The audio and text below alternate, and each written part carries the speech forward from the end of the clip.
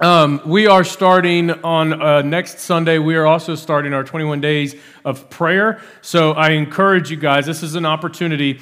I invite you in to be intentional during this time. You go, Brandon, we do 21 days of prayer and fasting in January. Why are we doing 21 days of prayer in August? Well, we're doing 21 days in August to it's a natural time in which we're going to kind of reset everything, right? I mean, we've gone through the summertime. We've gotten out of our routines and out of our schedule with the summertime. So what we're going to do is we're going to go ahead and kind of work to reset that, and 21 days of prayer is going to be how we do that. So I encourage you guys to be praying intentionally for something, okay? Take the next week and figure out, what am I going to pray for intentionally? And then I want to challenge you if you're a Jesus follower in the room. If you follow Christ, I'm going to issue you a challenge. I want you for 21 days starting next Sunday to pray for somebody in your circle that you know needs Jesus. For 21 days straight. I know that seems like, oh, that's so much, but it's really not, especially when I'm going to teach on prayer today. So you guys should be able to pray after that. So with that, we will get started. Rachel, is the computer kind of turning out on us altogether? The internet? Okay. All right, anyway, so I'll just get started. My opener involved the projector. Anyway, dag nabbit. All right, well, that just means that this is going to be really good. It's going to help somebody. That's why Satan's against it. Somebody say amen.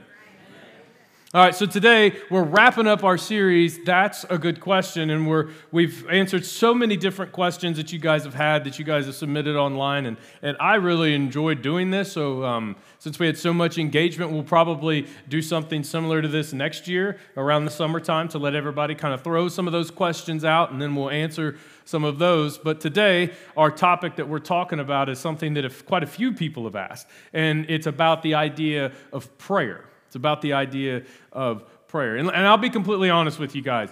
Prayer has always been tough for me because I have ADHD, okay?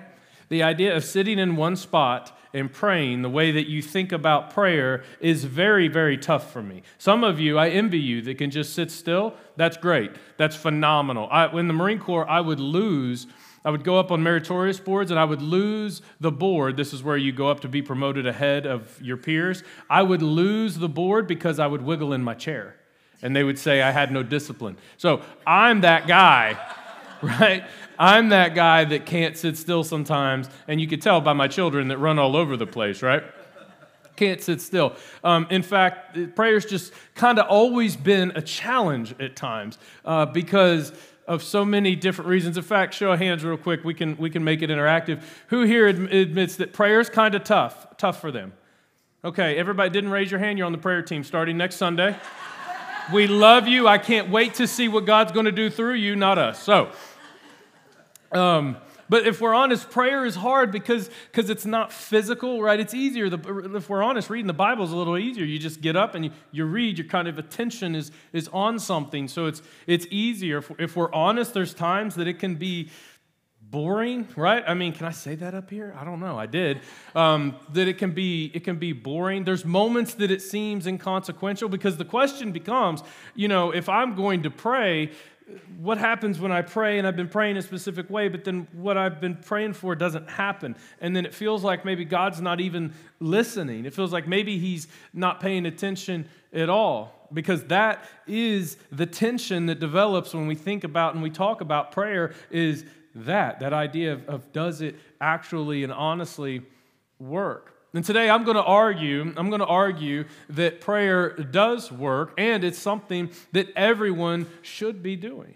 Everybody, especially if you're a Jesus follower, it's an expectation, okay? If you're not a Jesus follower, I challenge you to just set aside some time in which you would enter into a time of prayer, because it is going to benefit you regardless. But if you're a Jesus follower, it's important that we do this. But the question that I've heard a few different times, all across the time that I've been in the church, is this question right here. How do I pray? How do I pray? I mean, come on. I don't know how to pray. Lucky for us, we weren't the only ones to have that question. Believe it or not, Jesus or his disciples, they had that question too. And they would say, I don't know how to pray.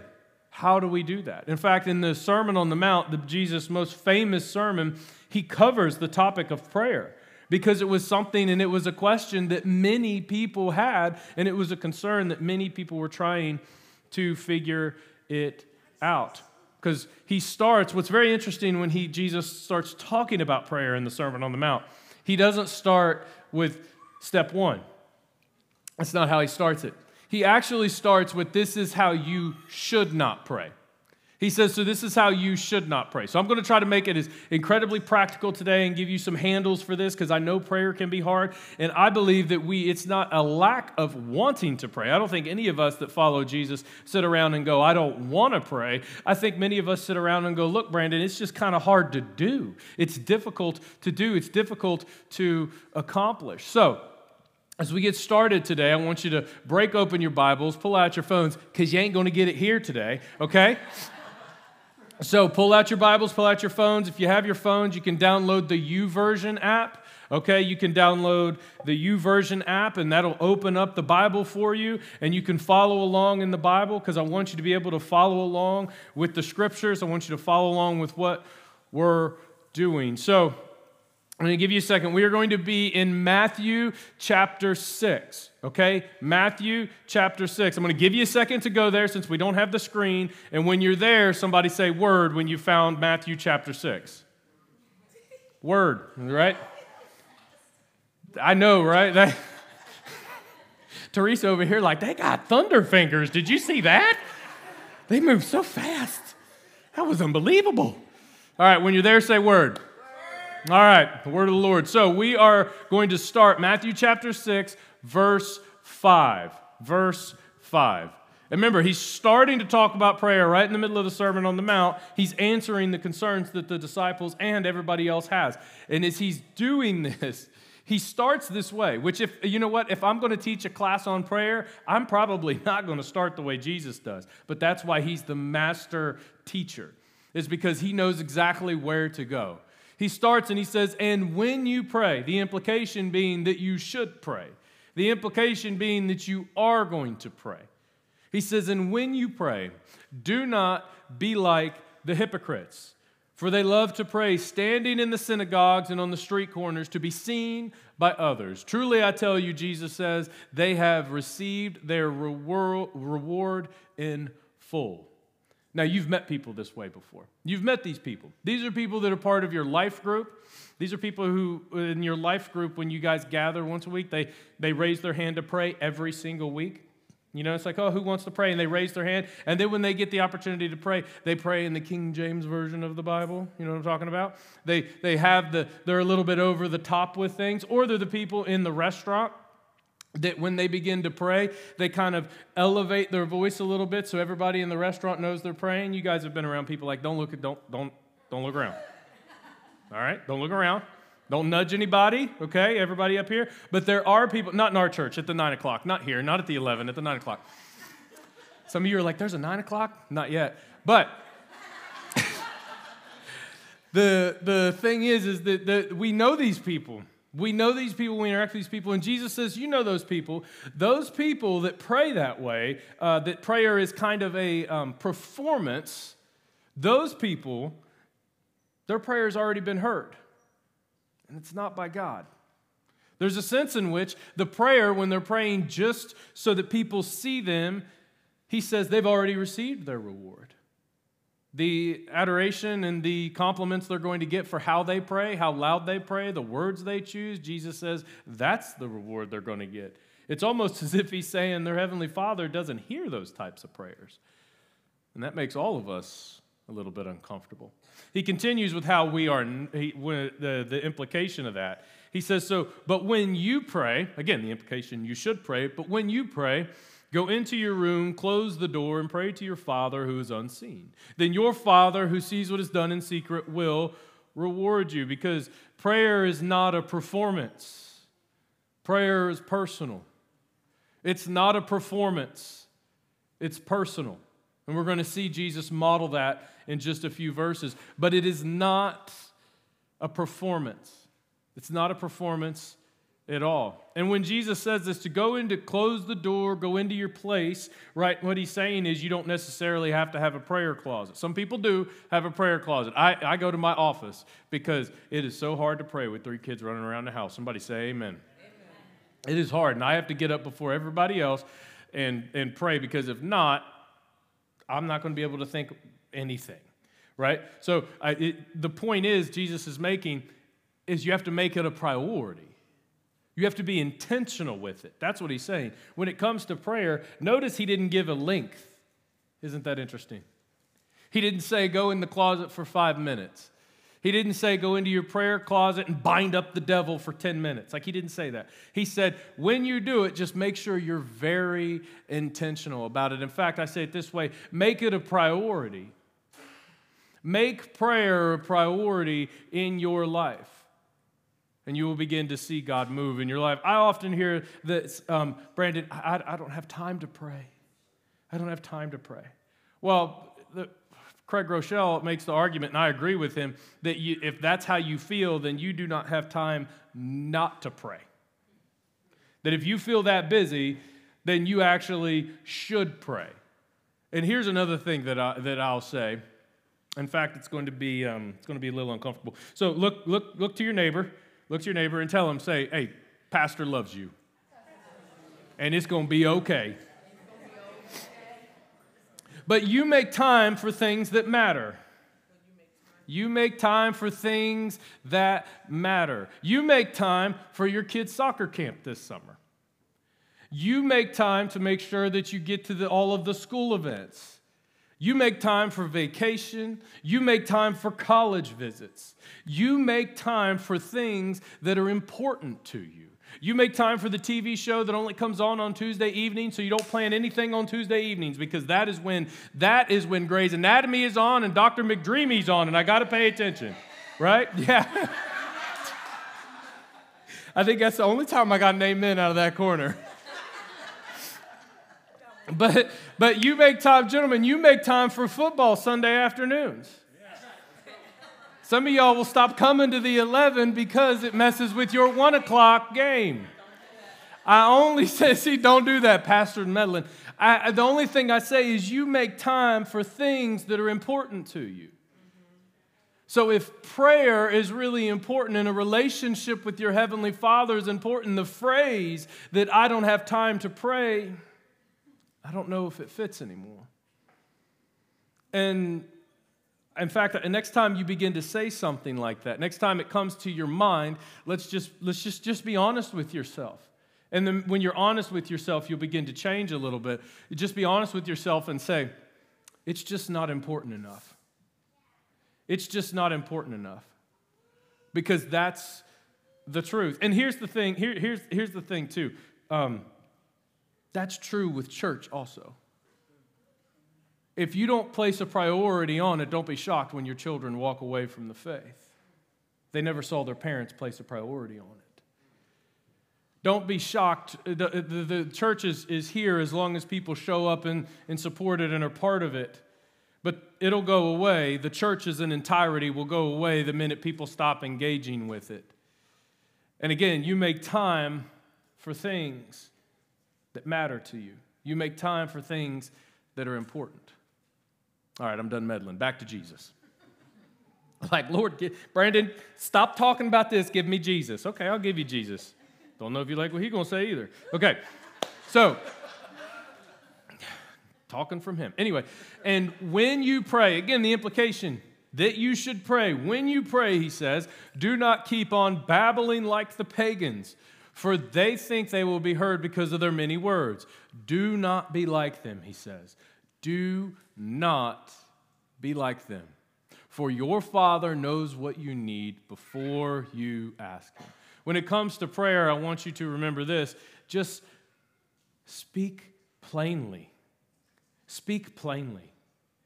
When you sit down to talk to God, I want you to imagine you're sitting at a kitchen table the same way you would talk to your dad or to your mom or to your husband or to your wife or to your friend. I want you to imagine a conversation with God just being that simple. Sure, there's moments when you need to recognize that you're approaching the throne of glory and things of that nature. Yes, absolutely true. But here's the thing. Here's the thing. You don't have to impress him with your words. God is not waiting in heaven talking to his angels saying, hey, he's got to say the right word. I'm telling you, he starts breaking out the these, those, and does, and Michael, it's you, dude. That is you. He's not sitting in heaven saying, Brandon, you didn't use a big enough word there. Brandon, you didn't pray long enough. I really don't, the vocabulary was off. You need a better word for that. He doesn't do that at all. In fact, you don't have to impress God. I'm going to free you from something right now. I don't know what you carried in here from your previous church experience, but you do not have to impress your Heavenly Father. You don't have to impress him at all. In fact, he loved you before you could ever do anything for him, before you were ever building the kingdom of heaven, before you were even believing in his Son. He loved you so much, he sent Jesus to die for you. So next time you're in your prayer time, you don't have to prove a thing. You don't have to prove a thing. You're not trying to impress him in any way, shape, or form because it's simply about building the relationship. If you really want to impress God, you guys want to know how to impress God? Yes, thank you. One. Okay, I'll tell you. Here you go, Chris. This is what it is. Impress him with your honesty, okay? The rest of you guys don't listen. Don't do that, okay? I'm just kidding. You want to impress God? Impress him with your honesty. Come to him with the problems that are really bothering you. Come to him with the things that you wrestle with and leave the shame somewhere else because there's no space for shame at the throne of glory. There's just not. The blood of Jesus covers and protects and presses all that away.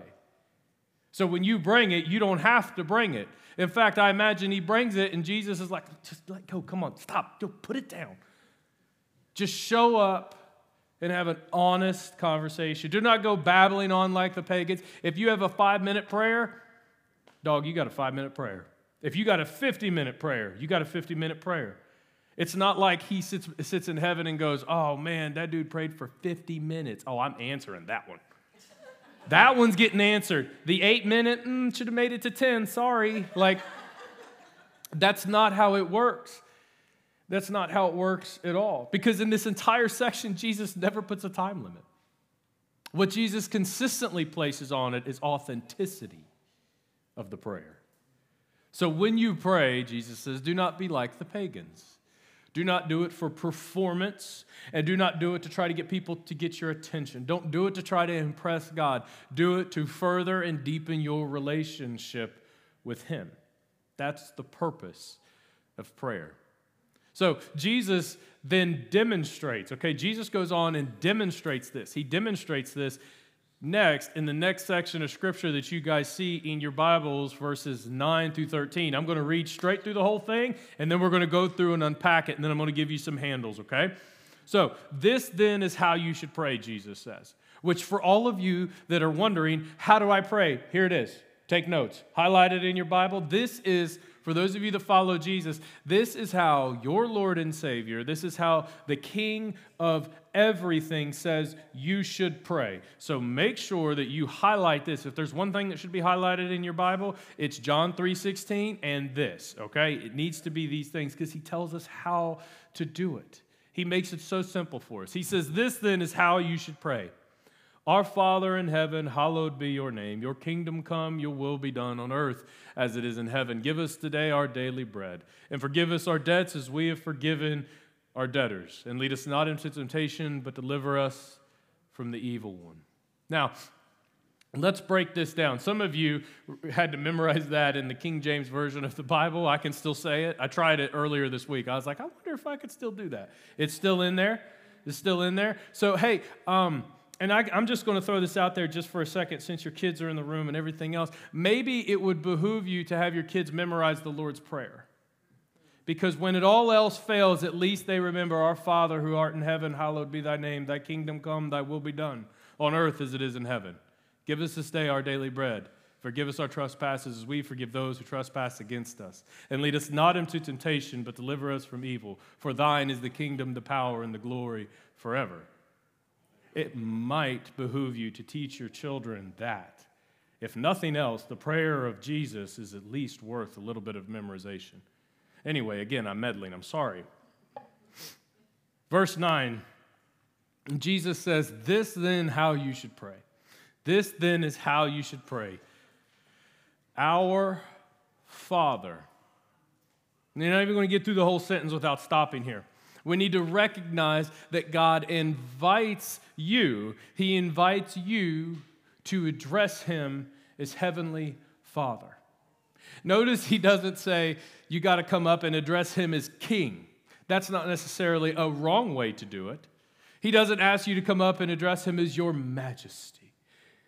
He doesn't come up and expect you to address him as the Almighty or the All-Powerful, the God of Jacob and Abraham and Isaac. He doesn't, those aren't wrong, but that's not how Jesus shows us to do it. Jesus says, when you pray, you call him Father.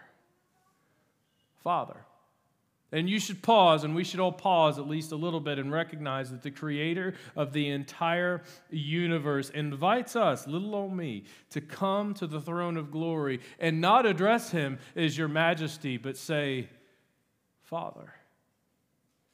Because, again, prayer is personal, not performance, and it's personal, not formal. Remember, we're at a table. We're sitting on one side. Mom, dad, brother, sister, somebody, they're sitting on the other side. When you have a conversation with your Heavenly Father, that's how you should think about it. Think about it as you have a table, and God has invited you to the table. So when you begin to pray, hey, Father. So he continues,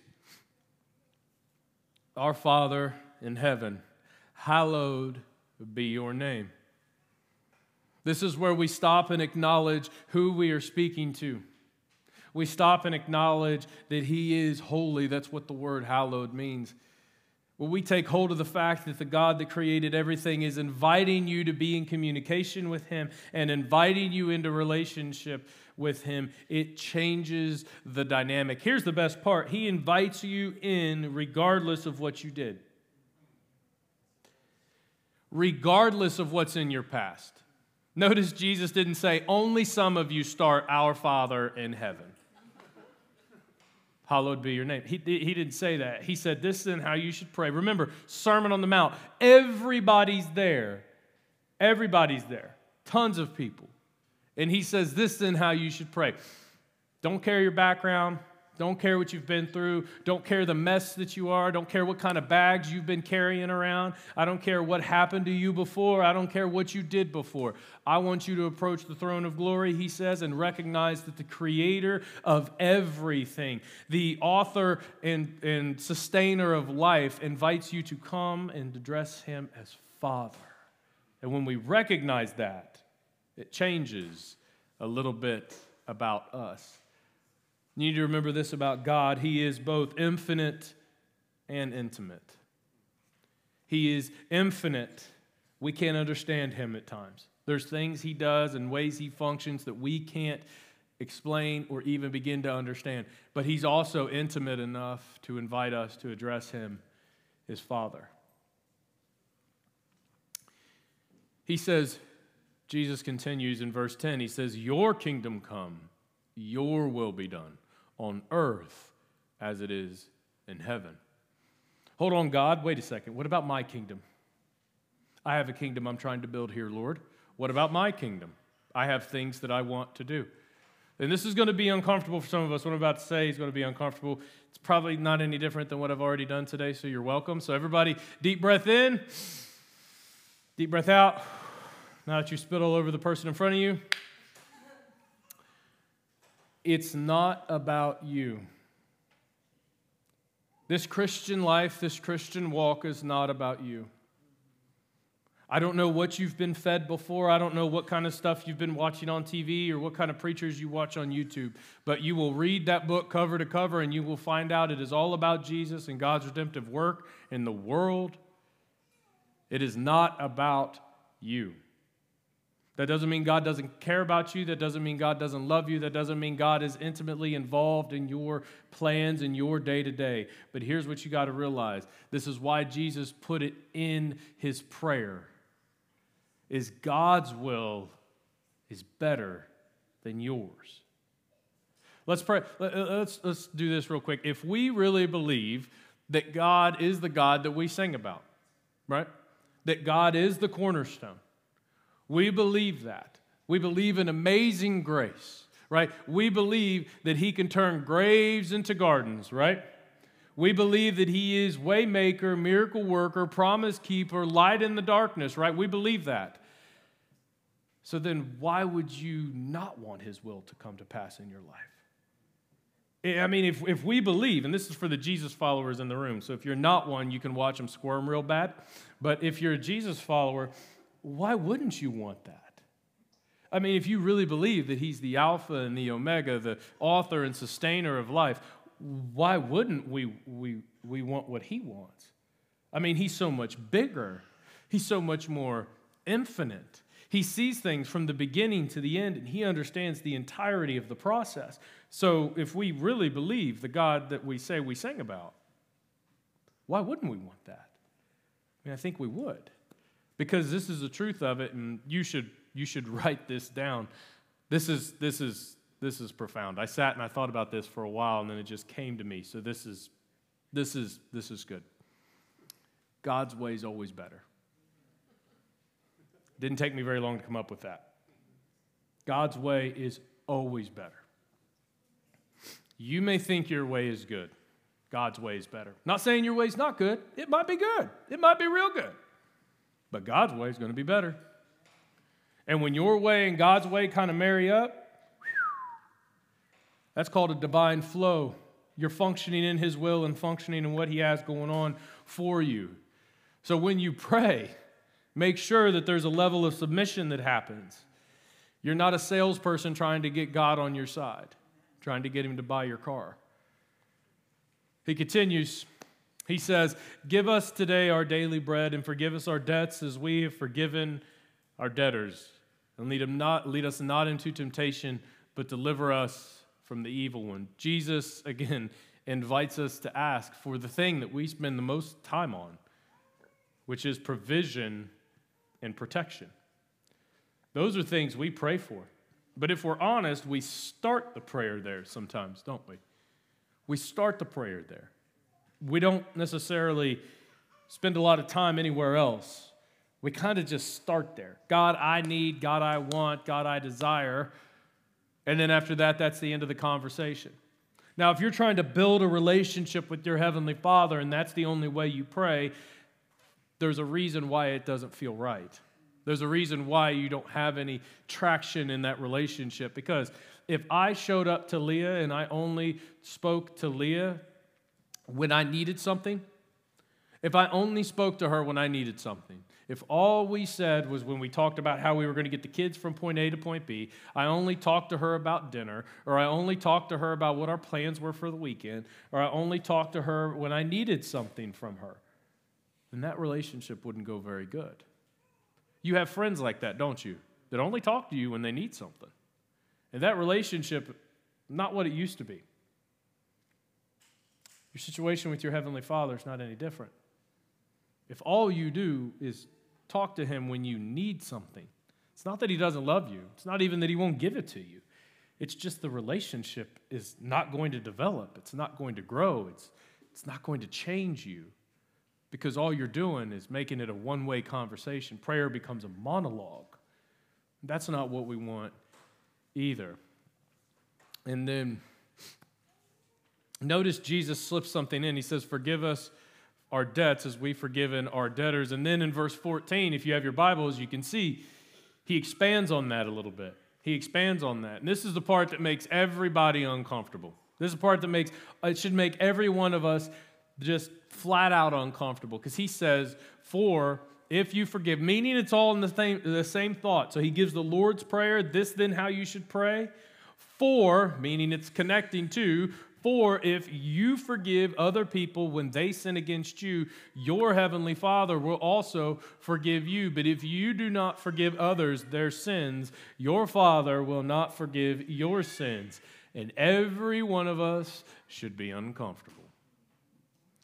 But what about John 3:16? I want to hold on to my unforgiveness. I want to be forgiven by God, and I want to never give any of it away. I don't want to forgive anybody else, but I want to be forgiven, though, right? And Jesus is demonstrating, he's saying this to demonstrate something. He's saying this to demonstrate the Christian ethic that permeates all of Christianity, because it starts here. And it's the idea of forgiving other people. And we all sit back and we go, okay, Jesus, we need you to expand on that last sentence. Okay, we need you to really expand on it. So if you go to the next verse, he doesn't. He just talks about fasting after that. He doesn't spend, it's like, okay, mic drop. Jesus, hold on, you can't leave us that way. The point is that it's part of the Christian ethic, the ethic of forgiveness. And we see it starting with Jesus here, and then it covers the rest of the New Testament. That this is an expectation as a Jesus follower. And he uses this example with his heavenly Father as to show us how important it really is. Refusing to forgive somebody is, and the reason it's so important to forgive people, and the reason why Jesus places so much emphasis on it, and the reason that he included it in the prayer, is because when you refuse to forgive somebody, you're building up bad things inside of you. You're building up. It's like a toxicity that's rising to the top, and before you know it, you're all out of balance. You've met people like this before that won't forgive. You probably have them in your life. Maybe you went through a season of life where you refused to forgive, and you were frustrated, and you were angry. You maybe even crept into a place of hatred at times. And when you do that, then all that happens is it hurts you. And not only does it hurt you, but it never stays inside of you, because your actions don't happen in a vacuum. It hurts those around you. It hurts your husband. It hurts your wife.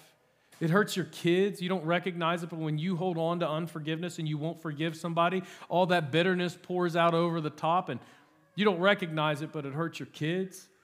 It hurts your work relationships. It's why Jesus places such an emphasis on it time and time again.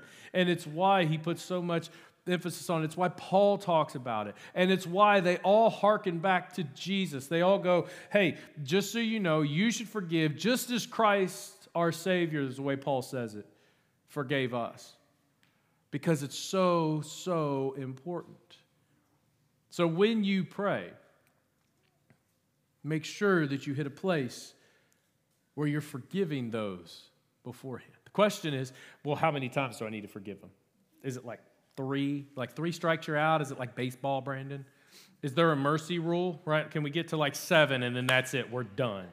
We're calling the game. We're not playing anymore. Like, how does that work? What is the amount? Because surely there's got to be an amount, right?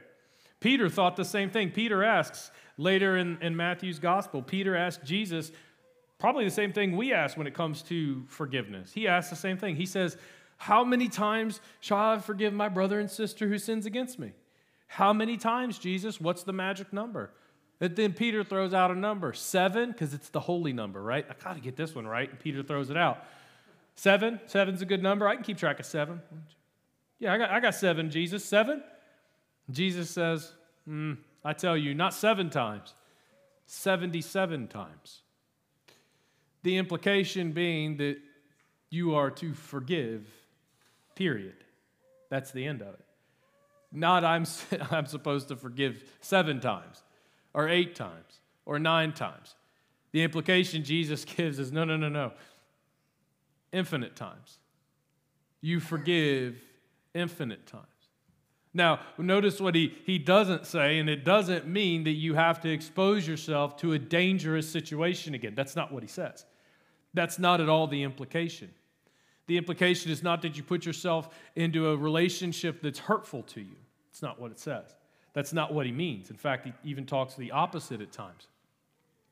He doesn't talk about getting yourself and putting yourself into completely unhealthy situations. That's not what he's talking about. What he's saying is, and this is the way I understand it, it means that you have cleared the debt you think they owe you. When it comes to unforgiveness and forgiving people, a lot of times we feel like they owe me. They hurt me. And so they owe me something. And when somebody would ask you, what do they owe you? You're like, I don't know. Something. Well, what would it be? I don't know. But I'm tired of it, okay? What forgiving is not placing yourself back in that relationship where you're going to be hurt that way again. Forgiving is not exposing yourself to a dangerous situation. Forgiving is sitting back and saying, look, there's a debt that's owed there in this relationship because of the damage that you've done, and I've cleared the debt. You owe me nothing. It is zeroed out. And it's in that moment, that's when we have truly forgiven. So, again, the question is, Brandon, how do I pray? You did a great exegetical sermon or message on the Lord's Prayer, but what does that mean? So I'm going to teach you real quick. I had slides, not now, so you get to write them down. Lucky for you, there's a note card and a pen in front of every one of your chairs, and if you don't have one, you can raise one, and John will get you one, okay? So I want you to write this down. This is important. This is a simple system that incorporates everything in the Lord's Prayer that he has, that he put in there, and gets us to a place that's easy to remember, okay? Because I need handles. I don't know about you guys, but I need handles. I need something I can hold on to. And lucky for you, I spent 9 years in the Marine Corps, so it's an acronym. And I love those, okay? So, the acronym is P.R.A.Y, P.R.A.Y. The first thing that I want you to do when you sit down, and you can just sit down, and this is a simple process. If prayer is hard for you, then this is a simple process, and I've been using this for years. So it starts with P, and that's for praise. It all starts with praise. If you want your prayers to go further and deepen your relationship with God, remember how we talked about in the beginning? He said, Our Father, hallowed be thy name, right? When he says that, if you write down and you say it starts with praise, you start there. You start, and it can be something so simple. Don't overthink it. Remember, we're speaking plainly. We're not like the pagans babbling on. It can be something so simple. Something like, Lord, I'm just grateful for you today. Thank you for the opportunity to be here.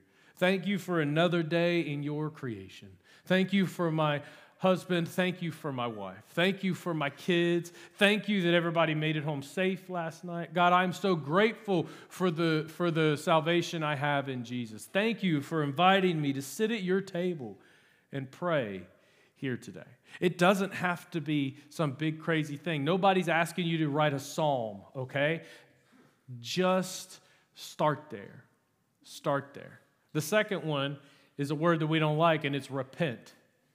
Now, when you write repent, it's important to recognize that this is that part where you start asking for God's forgiveness. And let me clear something up real quick.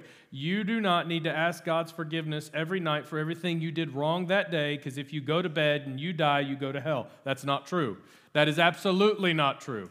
I don't know if you I grew up that way. I grew up that way thinking that I needed to pray for forgiveness at night, and if I forgot something that I did, or if I forgot a sin and I died, I was going to be with the devil, okay? So that's not true. That's not true at all. The blood of Jesus covers you from start to finish. Somebody say amen. That is true. What this does in this section, this repent section, it's where you pretty much take an inventory real quick. And you're centering your heart on the things that maybe didn't go well today and the things you wish you would have done over. It could be something simply like, you know what, Lord, I didn't treat my coworker very good. What I said wasn't Christ-like. What I said actually just caused more damage to my wife than good. And Lord, I'm sorry that I hurt your daughter that way. And I pray that you would help me become better tomorrow. Help me, Lord, figure out ways to do that. That way, you're not writing off those things, but it's front and center, and you're spending time with God about those things that you want to better yourself and be closer to Him. The third one, the A, that's the ask. That's where you're going to then go into the area of protection and provision. That's where you're going to ask, Lord, I need the promotion. Lord, I need to be accepted to the college. Lord, I need more money. Lord, I need. Lord, I need. This is your Lord, I need section. Put right next to it, Lord, I need, right? Lord, I need. That's your Lord, I need section. And then the Y is yield. I want you to take everything you just prayed. Now remember, this can happen in 5 minutes, not long. This can happen over 5 minutes. This can happen over 50 minutes. Doesn't matter. The important part is that it happens. Now this yield section, this is the part when you've prayed it all, you have it all down, you frame it all up, and then I want you to envision you're sitting at the table, right? We're all sitting at the table. God's at the other end of the table. Like I said, I have a Jack Jesus. I don't know what your Jesus looks like. Mine on the other side, big arms, big traps, right? And I slide, okay, you want to imagine taking that and sliding those prayers to Him. Okay, now you do what you will with it. And I'm okay because God, you're the God that I sing about. You're the God that I pray to. You're the God that I've seen and experienced in my life. God, I'm good with whatever you decide to do with that. And that's one of the hardest, if not the hardest part. But it's sliding it to the end of the table and saying, God, whatever your will is. If it's yours and your will, I want that. And then the last thing you have to remember to do is to forgive any offense that happened that day. Forgive any offense that happened that day. So somebody cut you off in traffic. If somebody cut you off in traffic, hey, that's okay. Forgive them. Don't give them the bird. Don't point them to Jesus, okay? Don't point them to Jesus. Forgive them, okay?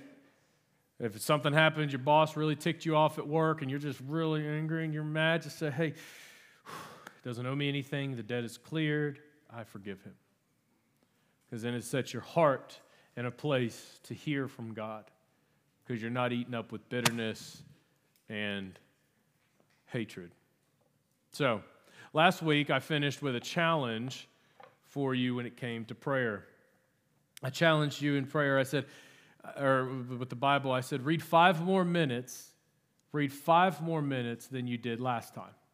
Read 5 more minutes than you have been. I want to challenge you to pray 5 more minutes. If you don't pray at all, take this card that you just wrote everything down. Take that card. I want you to take it home, put it somewhere where you're going to see it or on your drive or wherever, and just start praying that way. And it does not have to be a big, long prayer. You don't have to have scripture memorized to do it. You don't have to have big words memorized to do it. It's not that at all. And I want you to think of it this way. Every morning, God sits at the table and waits for you to sit on the other side. He's right there waiting for you on the other side saying, hey, I'm here. I'm here. Ready to have the conversation. I'm waiting right there. It can come anytime. It's available for you. So this week, and then as we start the 21 days of prayer next Sunday, okay, be intentional with it. Take all the notes that you had from this message, and I want you to make it intentional. And then take that little card. If you don't have a process or you don't have a system for prayer, take that little bit and apply it. You're going to praise Him for who He is first and foremost because He deserves it. You're going to repent of the things that you've done that are not good and not good for you and those around you. You're going to ask for His provision and protection, and then ultimately you're going to yield all of it to Him for His glory. And then the last thing you're going to do is forgive any offense that has happened to you that day. 5 minutes. 5 minutes to change your life. Add 5 minutes to whatever you're doing now. If you're doing 5 minutes, go 10. If you're doing 50 minutes, you get 55 minutes in prayer now. And you will be blessed. So I encourage you, 5 more minutes than what you were doing last week. So, with that, I would love to pray for you.